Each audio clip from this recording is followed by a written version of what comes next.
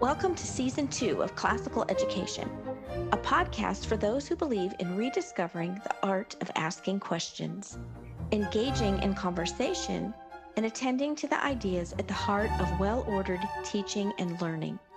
Adrian Fries and Trey Bailey invite you to join them on a journey in pursuit of the true, the good, and the beautiful as we participate in the great conversation and listen to the many voices coming from the world of classical education.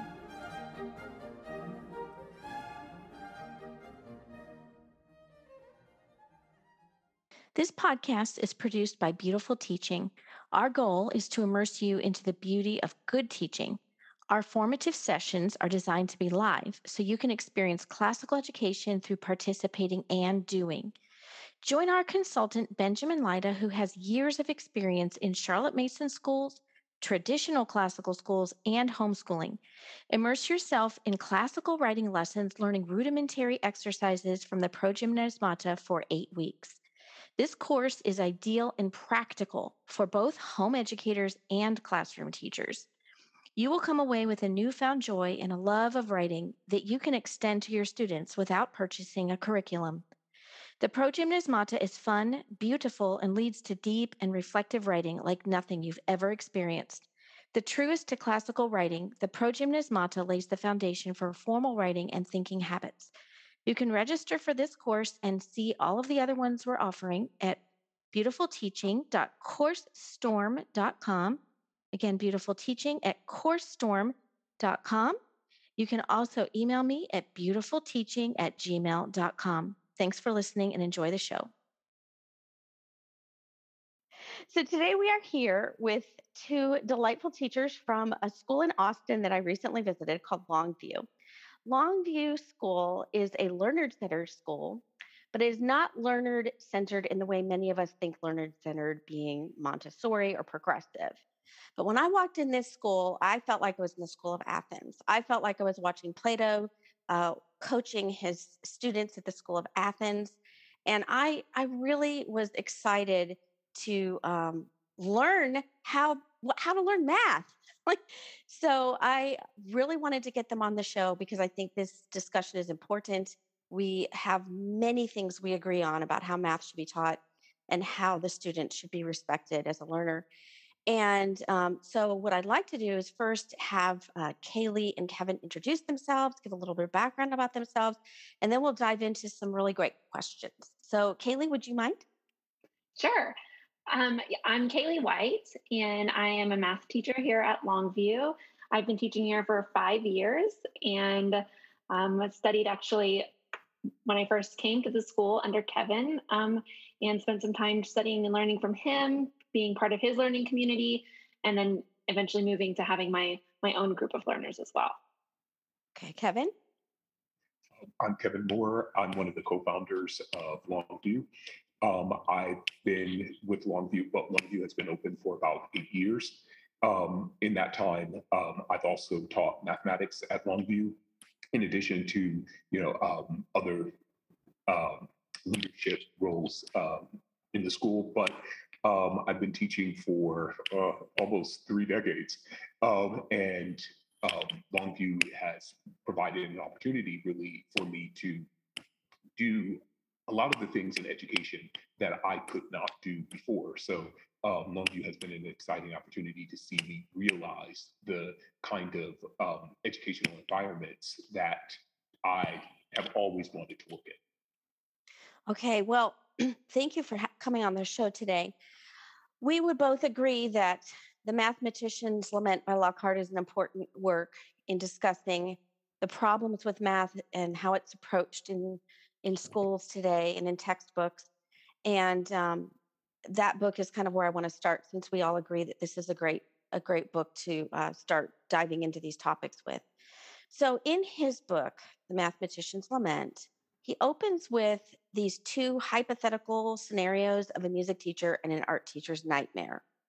And he paints this picture of how devastating it would be, or actually it is, if we taught these arts with state assessed standards, and how it would kill the love of being a musical and artistic person. And then he closes the first chapter lamenting, If I had to design a mechanism for the express purpose of destroying a child's natural curiosity and love of pattern making, I couldn't possibly do as good a job as is currently being done.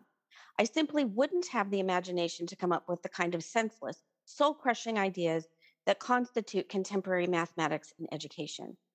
Everyone knows that something is wrong, and the only people who understand what is going on are the ones most often blamed and least often heard, the students. They say math class is stupid and boring, and they are right. And in the next chapter, he opens by saying the first thing to understand is the teaching mathematics is an art. So I would like to hear your responses to this because it's clear to me that you all agree with this and you get it. Please tell us about about the problems that you guys have seen in how math is taught today and what Longview has developed as a solution to helping students discover the wonder, the beauty, and frankly, the electrifying power that math can bring into the young minds who are dying to explore and discover. Because when I visited your school, it was electric and it was interesting, and the students were very engaged, and I was engaged. So, share with us your heart on all of this.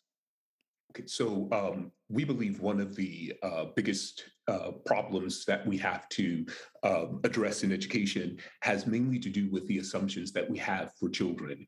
And we just believe that children can do complex work, and embracing the complexity of that work is what makes it meaningful. But I think that in education, there is this misunderstanding or oversimplification of the stages of human development, which in these stages of human development, the early stages are often described as being concrete stages where children aren't able to wrestle with or grapple with complex ideas. But at Longview, we believe the antithesis of that. We believe that children want to, and we believe that what they need and able to be able to wrestle with that and find themselves doing meaningful work is to have experiences created for them to be able to participate in that kind of meaningful work. So at Longview, we believe that our goal is to create the kinds of experiences where learners can actually begin to grapple with really complex ideas and find their way through those ideas and do that within a community of learners where they are working together to do that work. And the teacher is facilitating all the time, not necessarily dictating what should be happening, but for the most part, providing the kind of challenge and mediating through those challenges. Well, thank you for that. And I should say up front, and our listeners know that Adrian and I are oftentimes trying to rethink the ways in which the classical education renewal movement in particular has wrestled with the way we think about stages of development and how that relates to what we do in the classroom. And I think as we go back to the sources and to go back to Adrian's introduction, kind of look at what was going on during the classical period, or if we read some of these original sources that are really at the heart of the tradition, we find that perhaps it's not clearly as aligned with certain stages of development as later readers of the tradition or practitioners have made it out to be. And so I think there's some things that we could discuss there. I want to clarify two words that you used several times throughout the course of your description, and those two words are complex and meaningful.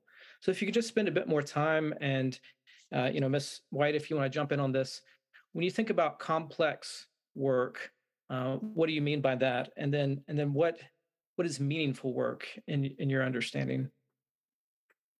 Well, definitely complex for us is work that pushes learners to really grapple, to consider their previous experiences, um, to challenge understandings that they already have. And while having those understandings challenged, they're developing new ways of thinking or deeper understandings of the things that they already know.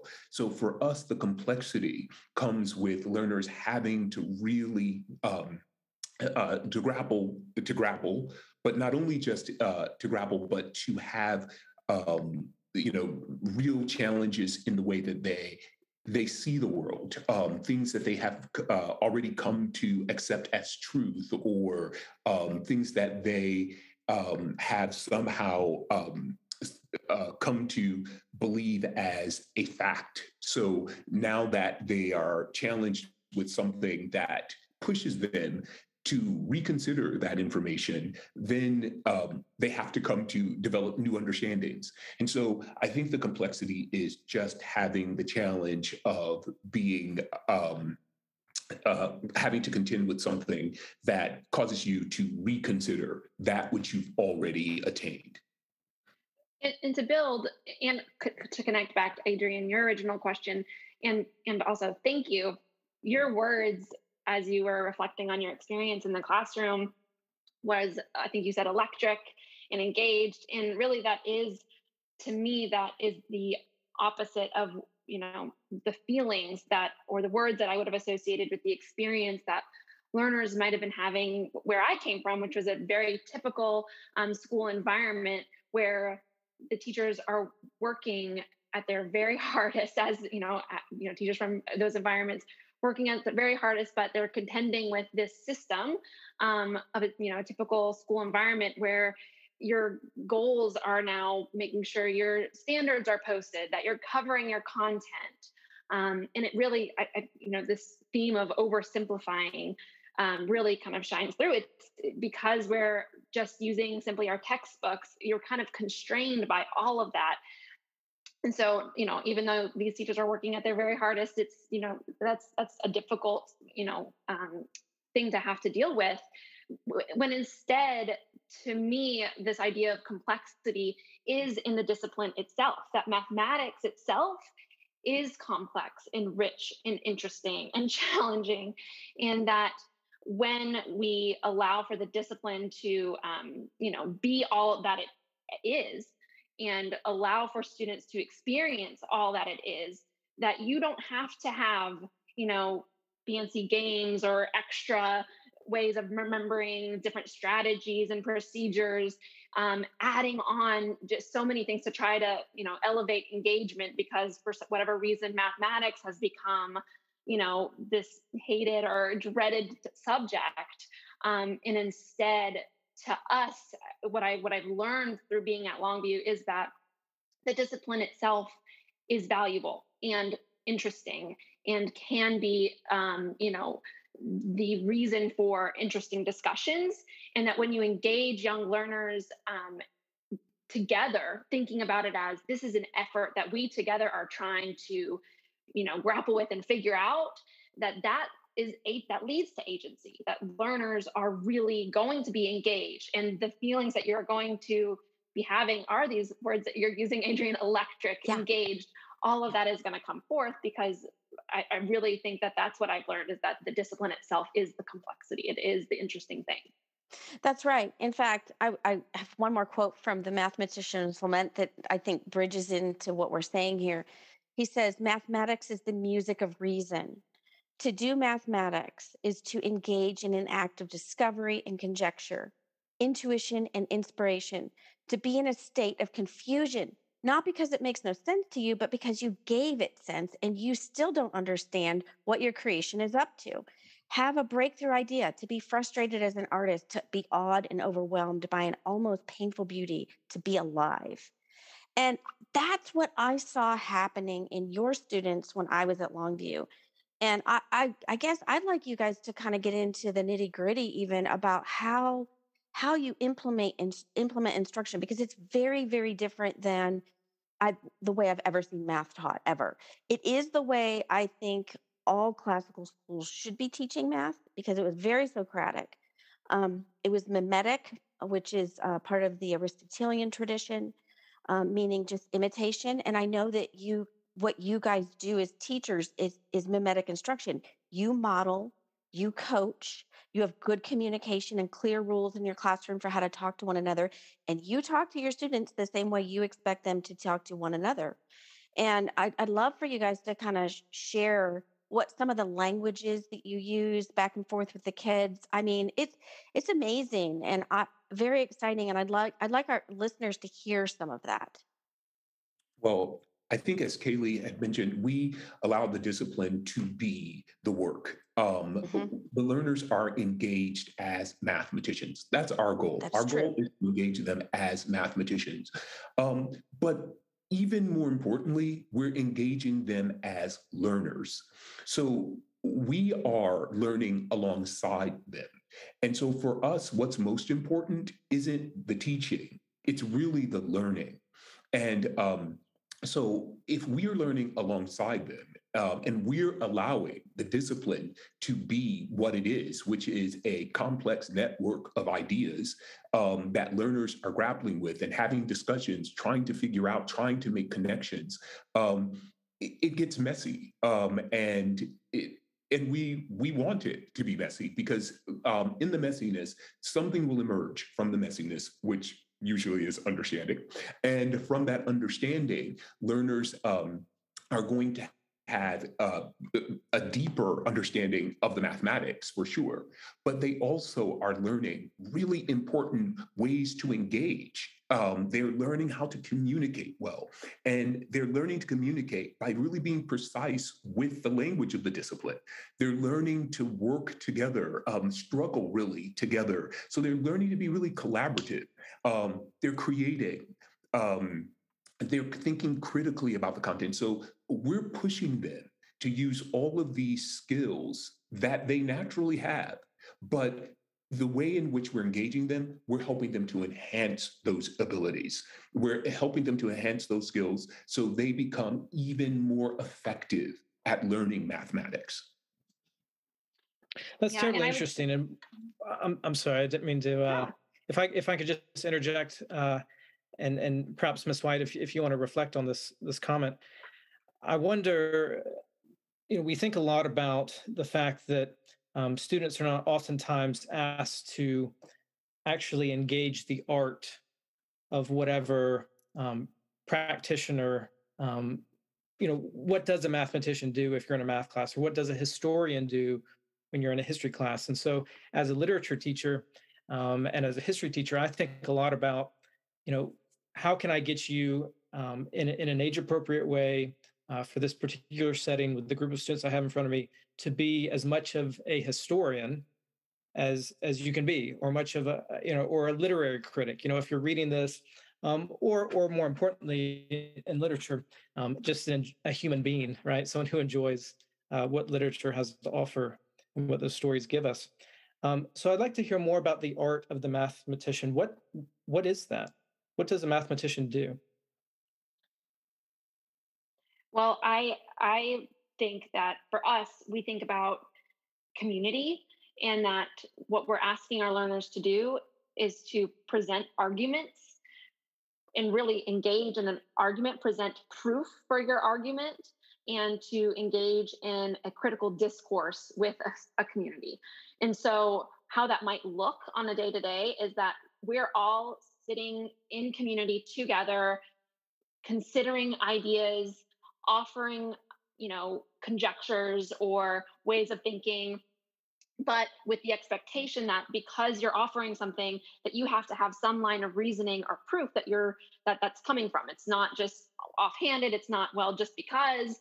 We ask. So you asked earlier about Longview language, and I think it's interesting to think about, because I think we do kind of have as we're entrenched in this culture, there's a language that kind of comes forth, and things you'll often hear in a Longview classroom are, I disagree, or I agree, or I need more information, or how did you think of that?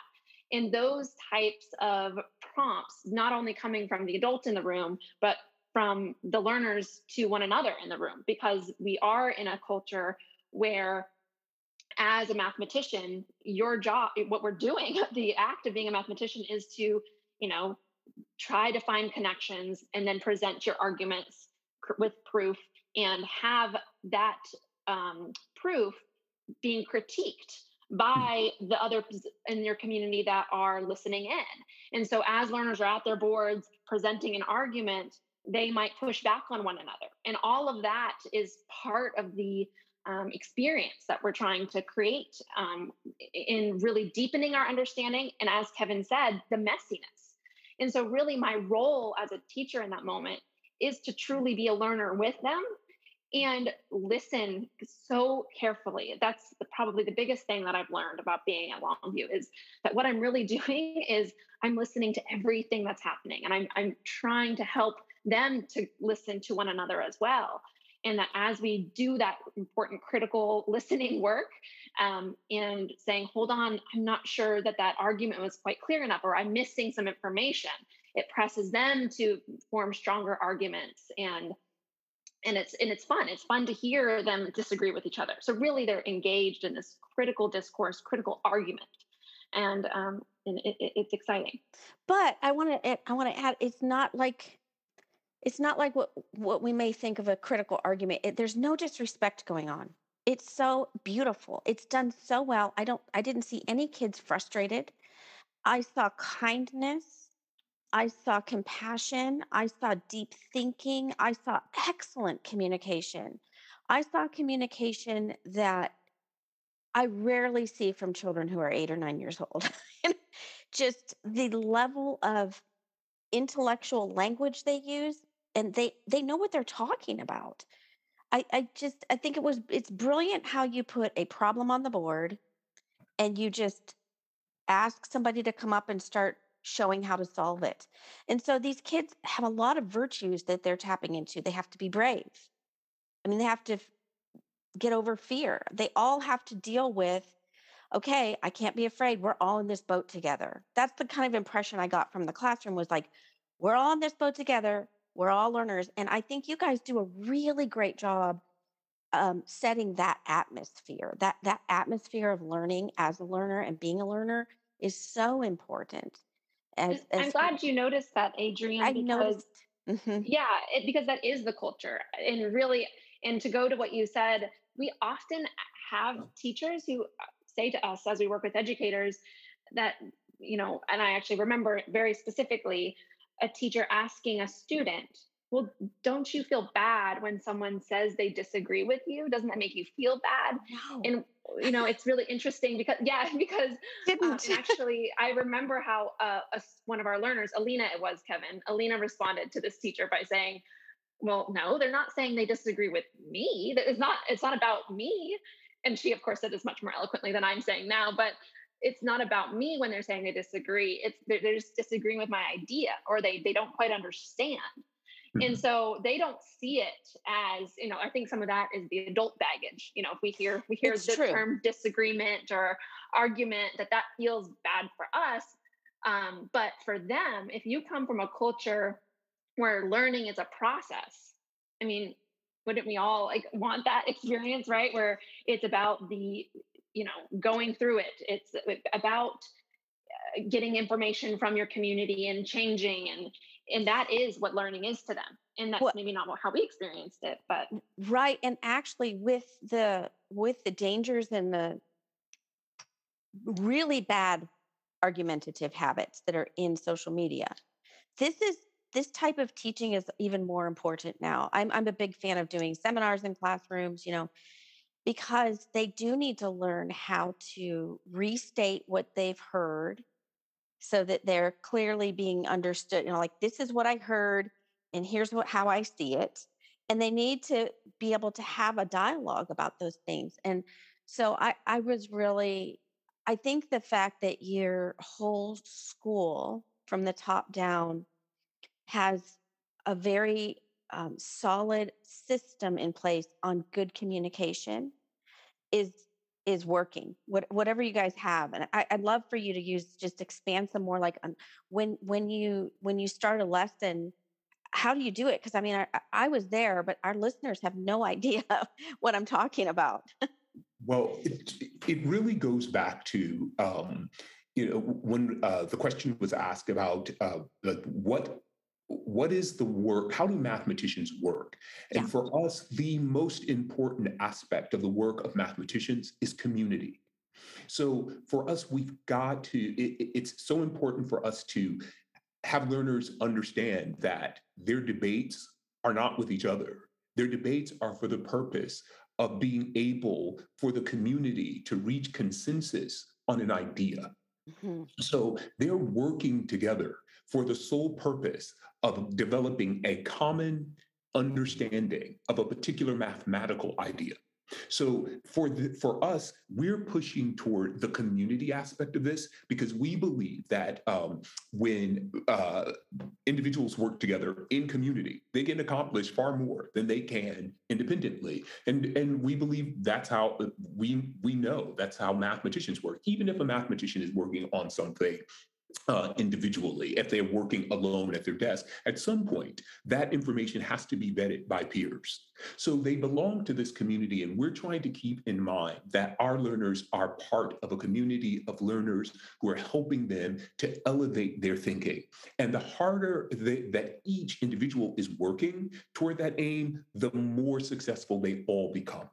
So we really believe that if learners are committed to learning and being part of the community, then a lot of the things that would be otherwise, the arguments and the I want to go first and those sorts of things really aren't. They don't happen here because learners understand that they are doing something much greater than just an individual showing their thinking or proving that they are, smarter than someone else. They understand that the goal is that they are teaching each other, they are learning from each other, and for the purpose of everyone developing this common understanding of some really complex mathematical idea. So when we put a problem on the board or we pose a question, we can step back and know that our learners are committed to taking a risk, just putting something out there, and seeing where it takes them. So it's not a matter of I'm presenting this because I know I'm right. I'm presenting this because I want to at least get the community started with this discussion, and let's see, where this is going to take us. How can we evolve our thinking?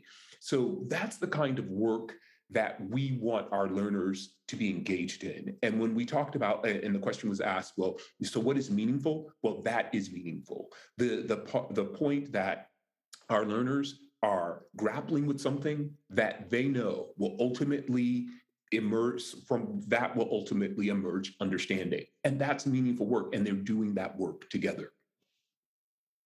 I appreciate you tying things back to this idea of meaningful work, because it seems to me that unless the student perceives what's going on in the classroom as meaningful, there are just too many opportunities to disengage or to just direct their attention or concern elsewhere.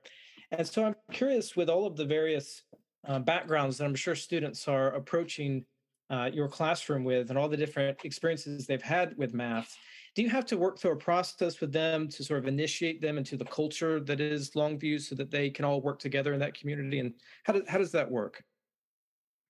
Oh, for sure. They do not come in from their previous experiences ready to take risk and use this kind of language, explaining their thinking. That is it's new for them, and I can't say that it's what the teachers aren't simply responsible for helping learners acclimate. The other learners help learners acclimate. And it's just, helping them to, encouraging them to take a risk. Just being who they are as learners in the community helps other learners to acclimate. So it is, for some learners, it takes a while because they're very observant. So they're hesitant before they jump in. They want to know exactly how to do this because we don't ask learners to raise their hands or any of those sorts of things. So it's a very different way of learning. It's the way that we all communicate with each other when we're not in school. It's really how we are as learners when we're not in school. But the learners who are really aligned with their school experiences, they find it really difficult to be part of this kind of learning environment in school, which I find interesting. But the other learners help them. And with time, those learners being really observant of what's happening, and some learners who are more willing to take risks, they accelerate. I mean, they accelerate their acclimation into the environment, at a faster rate than some. But the idea is we don't believe that. It's just like the teachers, it's my role to help them acclimate. I think just the other learners being who they are and those other learners encouraging them to take risks, they also help those learners to acclimate. And those learners who are new, just the fact that they really want to be successful and want to learn, eventually will take those risks and just be part of the environment. And we equate it often, and Kevin, I get this from you. We tell learners it's like a conversation. Like if you walked up to a group of people having a conversation and you just missed part of the conversation, you naturally would kind of just weave them right in, maybe catch them up on a couple of things, and then just keep having your conversation. And that's part of how we explain it to people who are coming in. Definitely, as they're joining an ongoing community, and then as learners enter for the first time, in a classroom where they're asked to explain their thinking, it's a really fun transformation to watch. I'm thinking about putting a problem up on the board, and those first early days, we've had learners, I'm thinking of Louis, Mr. Moore, coming up to the board and just writing down the answer and then sitting down, and then we're like, how did you get that? But say more. And him suddenly realizing, oh, like I have people here who want to hear what I have to say, and that being a little bit shocking for them to being asked and being expected to provide more information, and rather than just giving an answer, and how that just shows how different the culture is around math experience. Mhm. Definitely the de-emphasis on the final answer pushes lots of learners because it's not the answer provides us nothing. It provides us nothing. We have to understand the thought behind that answer to even determine whether that answer is a reasonable one. So, de-emphasizing the answer and placing emphasis on the thought that leads to an answer, the reasoning that leads to the answer, it helps. It helps with engaging learners in this work. Hmm. I love that you guys continue to refer to yourselves and the students as learners, because it sets you in a place of humility, which is the foundation of all learning, that we need to be humble. And I think that's a really, really core virtue that's important in all schools. So I appreciate greatly that you call your students learners. I think that's beautiful, and your teachers learners. Um, One of the things that I don't think our listeners could even grasp without having a visit to your school is the extremely high, complex level of math that these students are doing. And it's hard to imagine how I couldn't even believe when I saw it, the complexity of the problems that you put on the board. And then you step back and allow them to come up and solve it.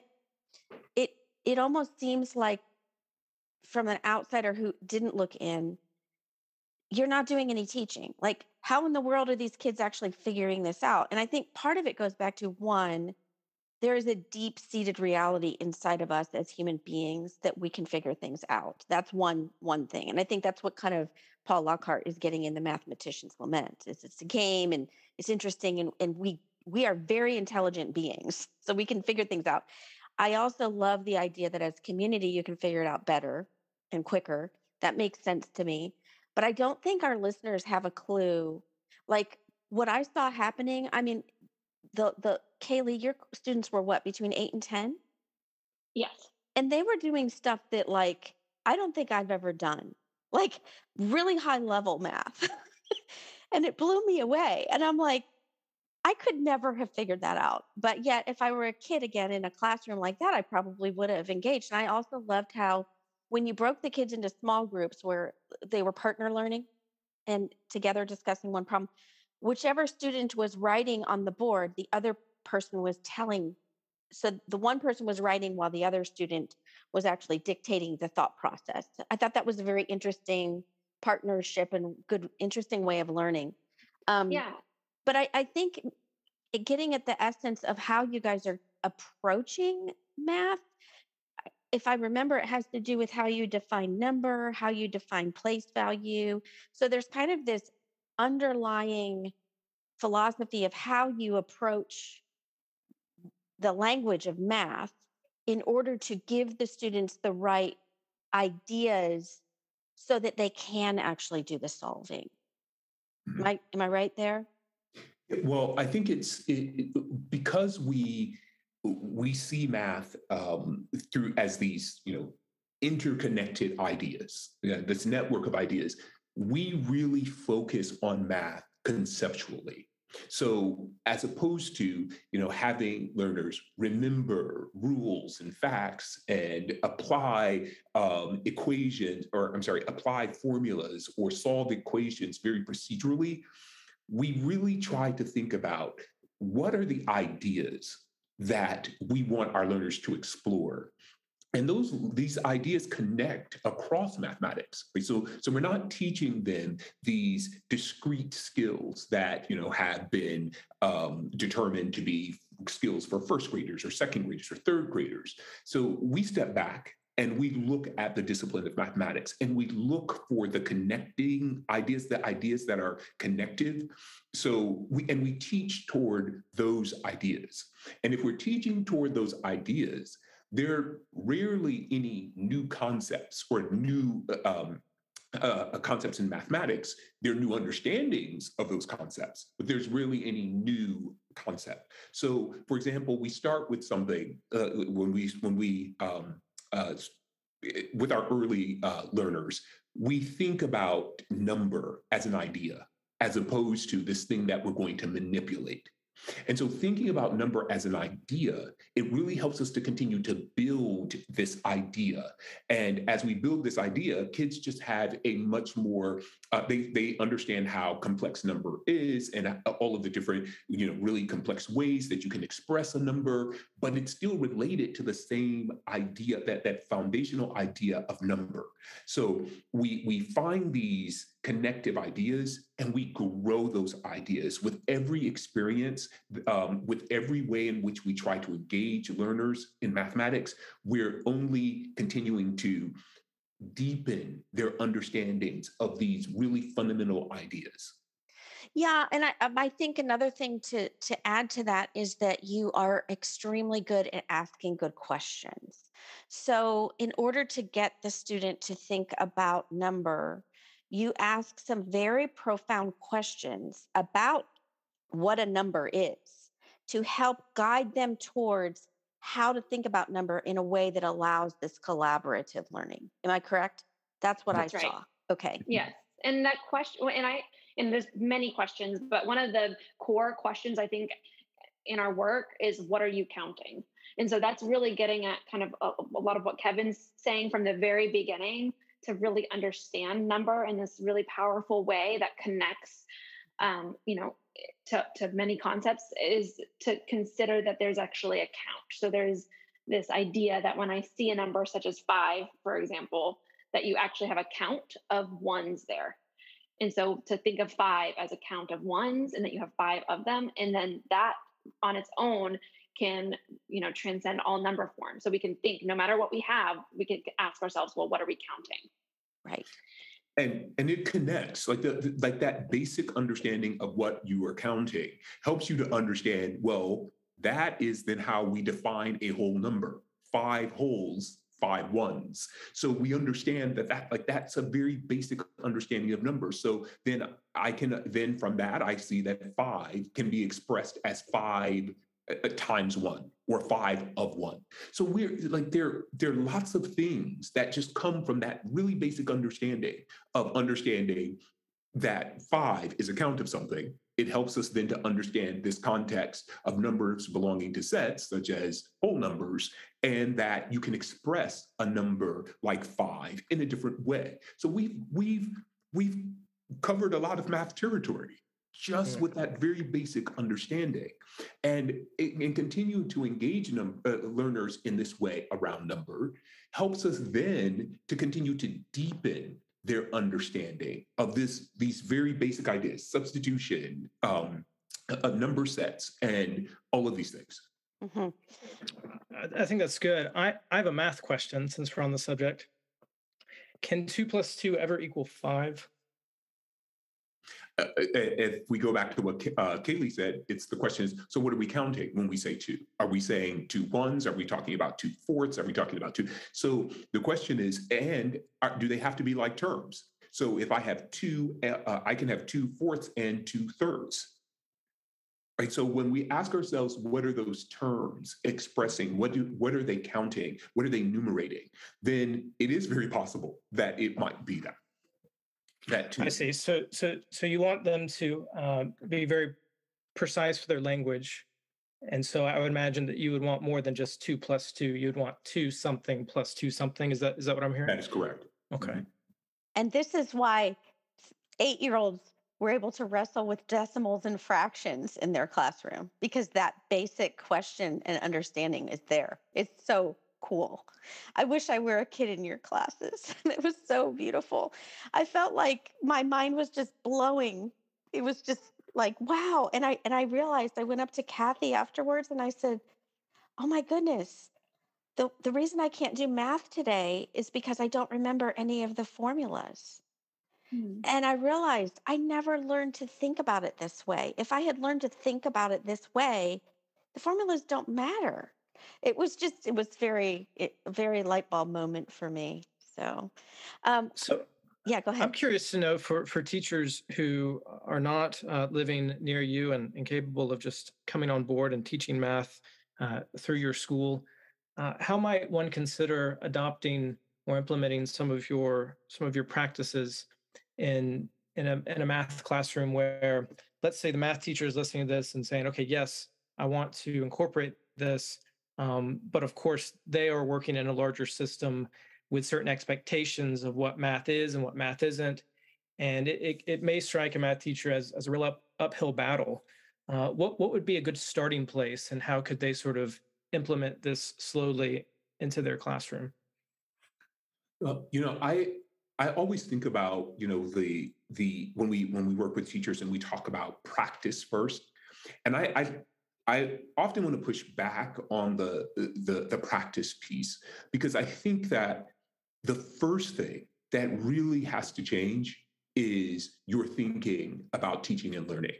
I remember sitting in a discussion years ago with some colleagues, and I remember one colleague saying that he just made this really emphatic statement. He said, there's no teaching, there's only learning.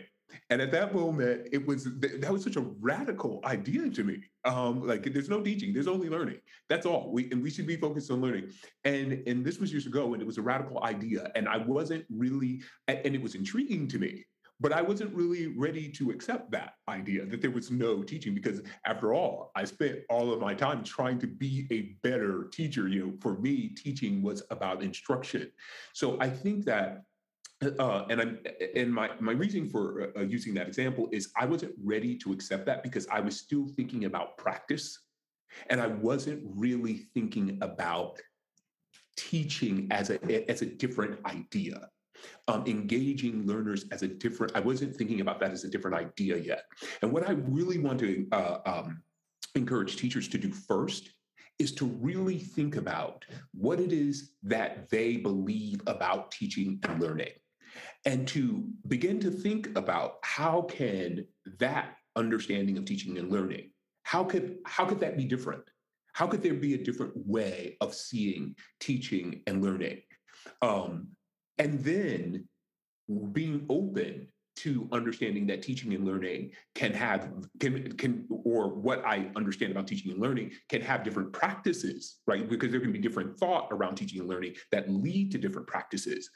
Um, because I've often seen people try to emulate something that they didn't really have understanding for, and so it didn't come out the way that it could have had they had a better understanding. So I really like to push back on teachers to think about what it is that they're trying to accomplish as teachers. What is their understanding of teaching and learning? What are and then to think about, could I have a different way of experience? Could my learners have a different way of experiencing learning in a classroom situation? And be open to these different ways of exploring. Because just as you said about, like, well, can 2 and 2 be 5? I have to be open to that possibility. right? To even explore that, to even entertain that, I have to be open to that. And I think that openness as learners, that teachers first go back to becoming learners and start thinking about what can I learn as a teacher? What can I learn as an individual that will help me become a better teacher, a better learner? So I think that first, I'd really like teachers to just reconsider like what it is that I'm learning and what it is that what is it first that I'm doing? What am I trying to accomplish? And could that be done better? Could that be done differently? Could I have a new understanding about the work that I do? Yes, I think you're certainly onto many good things there. And one of the things that I want to reaffirm is uh, reimagining or rethinking what's even going on in the classroom and what you're trying to do there together. Before you try to imitate some practice or try to plug some practice in, one of the things that Adrian and I oftentimes try to return our listeners to, and in our community of people who are thinking through this renewal of education, we try to think a lot about principles, because it Mhm. seems to me that if you have the principles, um, if you're thinking in principles, then the practices are going to start to kind of become clear depending on who's in front of you. Definitely, definitely, and then you have something to measure it against. Am I meeting those principles? Right? Am I doing the work that necessarily keeps me honest about what it is that I say that I'm trying to accomplish? And we work with teachers in the summer. And of course, as we step away from our classrooms and get to come together in the summer to work on, considering our assumptions and beginning to examine our own thinking together. That's part of the work that we do as we work with educators in the summertime. And then we really hope to help provide a vision for helping them to see that it could look different. So for me, one of the biggest things in order to help teachers to move closer to something different is you first have to see it. You have to be able to have some sort of vision to what else it could be. And so we do hope that that's part of the work that we do is to, provide that vision, that, sight line to something different, and then to actually have teachers experience it differently for themselves, and by engaging them as learners during our summer professional development and asking them to really, not only unpack their assumptions and consider their culture, but also just to be a learner and get to experience something much different than maybe what they're getting to experience on a day-to-day basis. And so that's an important piece of the work that we engage with teachers in the summertime.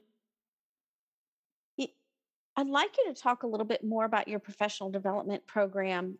One thing that comes to mind just with working with a lot of schools is I'd like to see more board members, parents, and headmasters go to your program, because that's where it starts, to be honest with you. For teachers to attend, I think it's great. And I know that the school I work for, you guys came in last year to work with them, and it helped a lot with, I know your program, you pretty much say we're teaching you how to think differently, so it doesn't really matter what curriculum you're using. But at the same time, we're working in these schools where it's grades Mhm. K 1, 2, 3, 4, 5, and I would really love to see your program be embraced by school boards so that they can actually make this happen in a full school and have everybody on board. So if anybody's listening that's on a school board, a headmaster, please go to their professional development. I'd like you guys to share more about that. It's called the Number Lab, right? And Yes. as I've looked at your website and I've spoken with my boss who loves you guys, that's how I found out about you. And I work at a classical school. Your philosophy of good professional development is right in line with mine and what I believe in. And I think I would be at your professional development this summer if I weren't out of town doing professional development at another school. So tell our listeners about that. I don't know if you have any openings. It's coming up, right? But I don't know if it's full. So Well, I think we do have, we still have openings, but it is filling quickly. Um, but the goal of our professional development is what Kaylee said. It's really to get teachers to envision that math could be experienced differently, and not just differently. It's not just an alternative. It is a way really to engage learners so that learners actually are engaged as mathematicians. They are engaged in the work of really doing some deep thinking around mathematics. So it's not just an alternative. It really is trying to see how we can optimize learning. And so what we try to do is we try to talk about some of the theory that underlies this. So,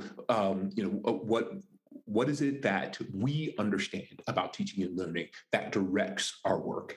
And then we move into, well, let's experience some of that. Let's, you as a teacher, by engaging in, as a mathematician yourself, experience what it would be like to be in a space where you are asked to, take risk, make conjectures, have those conjectures then be validated by peers, and just be uncomfortable, get messy, and see what can come of such a rich, really learning experience. So it is, yes, definitely having opportunity to understand some of the theory and the background information, but it's also engaging as a mathematician yourself and seeing the power of that engagement.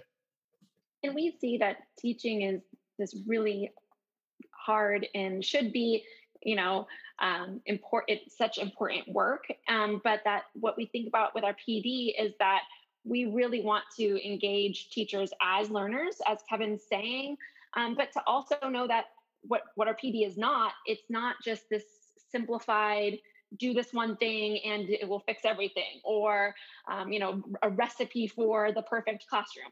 That's not how we're seeing it. We actually embrace all the complexity that teaching is, and we believe that this is hard, sustained work that needs to happen over time, and that we hope that we can continue to provide that work over time, and that it's not just going to be this 1 3-day intensive that's going to change everything. It's just going to be the beginning to a much longer journey, because we know that this is ongoing work. It's ongoing work for us, and we live it every single day. And so we hope to, continue to provide that support, and we're also moving into finding new ways to provide that support for teachers. We're kind of answering the question that we often get from teachers after our fabulous 3 days together, saying, wait, but now I wish that you were in my classroom with me. Wait, I want to keep doing this work. And so we're actually adding on an online platform where we're going to be sharing more widely our work and adding resources and support for teachers. And that will be under long-view-learning.com, is going to be launching in the next month or so. And we're going to be able to continue to keep in touch with our community in that way, to adding content and resources for them there. Now, is that only available for people who attend the professional development? No, and we hope that, we imagine that it's going to likely be, that those will be our people coming in initially, but we do hope that it's more wide reaching, and that, and people can use it in many different ways. But again, we do see that the work is deeper and ongoing, and it's so it might be a combination of things. Mm-hmm. Okay. I think we've talked in some detail about what success looks like, and I think it's a really beautiful vision. I'm wondering, what does it look like when a student fails? Or, and I imagine it has something to do with not fully engaging within what the community is up to. But could you speak in more detail about what it looks like when for one reason or the other, the student just doesn't engage or doesn't go through the process of learning that we've laid out and described here? Well, what I think it looks like is lots of conversations with that learner about, like, what is it that they want from their learning environment, and also understanding that they have something to offer, even if oftentimes they don't see that they have something to offer. And so for lots of for us, usually you know, failure is part of the learning experience. And what it really, for us, symbolizes is just really that's where, or signifies, I should say, that's where a learner is, right? It's not where they will always be. It's where they are in the moment. And for us, there's coaching required. So what is it that we need a learner to do to begin to move them in the direction that we believe that they can go? And so, again, as I said before, it's conversations with them. It's conversations that the teacher has with them. It's conversations that their peers have with them. Those conversations happen in the moment. They can happen, outside of the class. But it is constant conversation, and and most of the time learners don't engage in those ways. It is because of fear. They are hesitant. They fear not saying the right thing or doing the right thing. And what they have to understand is we all feel that way. And no one is expecting someone to be accurate 100% of the time. Learning isn't about what we think. It's not exactly what it's not about being accurate. It's not about being right, but it's about learning to, as I said, and share something reasonable and seeing where it takes us. So again, the failure usually comes when learners are, not as willing to engage. And it doesn't even have to just be the verbal, because there are certain learners who are certainly much more verbal, and their participation verbally is much greater than some. But even the active listening, because we have learners who will go and work with their peers, and their peers will say, well, we talked about that. It didn't seem like you were listening. So, and holding them accountable for that. So the active critical participation, which is not just the verbal, but the active listening, and having conversations to get them to understand that that's their role as a learner, and not just for them, but for the community. And that's an important part of, I think, our work. And I think something that's been so transformative for me is just the deep level of trust that we have for young people, and that that kind of communicates in so many different ways by having that deep seated trust in them. And when something doesn't feel like it's quite working, which we have very normal kids, and yes, that happens often. And there's things that don't work quite right, but it's this reframe. I'm asking myself a very different question than when I maybe was in a different classroom setting. Maybe I previously would ask myself, well, there's something wrong, they're doing something wrong, or what's the child, that there's a problem there, or there's a behavior. And instead, now the questions that I'm asking myself are, what's going on for them? Like, there must be something underneath that. Something's not quite working right now in this moment. Or what can I do to connect with them or help them feel their sense of belonging? And Kevin, I love how you named it as, they might not see it for themselves yet, but that's part of our work. And we see that as an important piece, is to really, know them deeply, help them to find their way, and because they all want to belong. We're a community. And that's, I think, for all of us, when we're part of a community, we all want to belong to that community in so many ways. And so I think that that's part of our work and our effort in our, as teachers. I think that's beautiful. And I definitely saw that in my visit. It is very strong. The culture is beautiful. The communication is excellent. The humane way of treating one another is very, very beautiful. I think it's awesome that you have longer class periods, because you can go deeper, and without having just a 40-minute lesson with an objective up on the board that you have to cover, you actually can go into the heart of the student as well. And it shows. And you guys have nice long little recesses in between, and I love the structure of your whole program. I think it's beautiful. What we'd like to conclude with is a question, giving our listeners some book recommendations. So you can either tell our listeners what book you wish you had read sooner in your life. It doesn't have to do with math, it could be anything. Or what book do you recommend to our listeners to help them understand this message today? Well, in terms of understanding the message today, and I think, which is learner-centeredness for us. Like we really adhere to this idea of being focused on the learner. Therefore, we can be focused on learning. And so I would recommend the book Learner Centered Teaching by Mary Ellen Weimer. And it really, for us, gave us the language, a coherent way of understanding the work that we're really doing. So learner-centered teaching is, I think, a great way to better understand our philosophy here at Longview. Okay. Kaylee? Yeah, I think so many books come to mind for me. For me, trying to move as a teacher, one that was significant in my experience was I had read actually just before meeting Kevin and the folks at Longview, was actually Brene Brown's Daring Greatly. And it was just, it just happened to, I read that book and then met these folks and realized for myself, okay, I can do this. It was that like move towards vulnerability, move towards kind of coming back to, recognizing within myself that I can move towards something more, and getting to see then the example of what learning could be, was really powerful for me. So that's the initial book that came to mind. But then another that might be really valuable, I think, for educators as they're beginning to think in these different ways, would be by John Hattie, is Visible Learning. It talks a lot about feedback and really the importance of just feedback in the classroom. And really, I think there's a couple versions. There's maybe one about the math classroom in particular, but then just in general. And both of those by John Hattie, I highly recommend. Okay.